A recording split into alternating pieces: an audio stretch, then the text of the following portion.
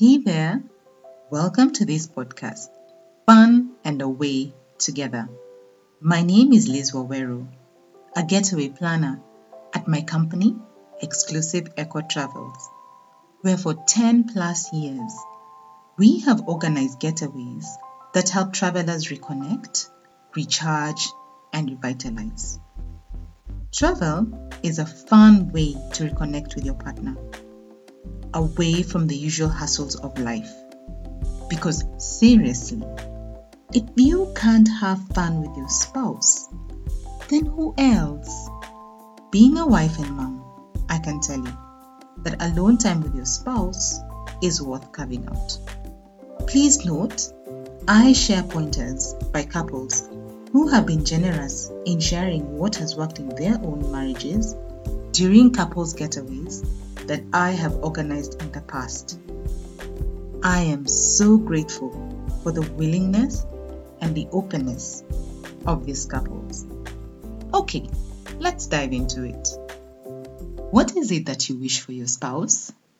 Happiness, success, good health would be some of the things that will come to mind, right? Well, hopefully at least. But really, when you think about it, what is it that you wish for your spouse? Not on general terms like success and good health, but on a really specific note. This is where one would be asked, do you know your spouse's fears, their dreams, their hopes, or even just what they're looking to achieve at work by the end of the week? It can be easy to get caught up in the daily routines we each have over the week and weekends. So maybe a conversation on one's dreams may not always feature. You won't know unless you ask, right? So ask your spouse. Ask them, what is it that is bothering them? And not because they're looking worried. It's just that you want to know what is weighing on their mind. Ask them, what is it that excites them to think about? What would really give them a buzz if they manage to get it done? They may not always openly state all these things, hence the need to ask questions and prod what's going on in their minds. In the process, you could even find out how you can help out. Maybe your spouse has mentioned that one day they would hopefully like to run a marathon, even if it's just a 10 kilometers one for a start.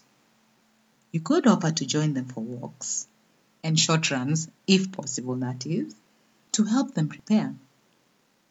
In the process, you would spend some time together as you show support to your spouse. So if we go back to the question asked at the beginning, what do you wish for your spouse? Are you able to respond to something specific or a few specific things based on something that you know that is a goal, a desire, a fear that they are possibly looking to overcome? Whatever it is that you're wishing for your spouse, let it be something that you could offer your support in whichever way. You could even ask them how they would want you to support them. Set aside time, such as going on a date, and have such a conversation if you're not sure on what it is your spouse needs support from you on. That's all for today. Thank you for taking the time to listen. Please share this podcast and feel free to subscribe. I look forward to having you next week, Monday. Remember, whatever you do together, keep it fun.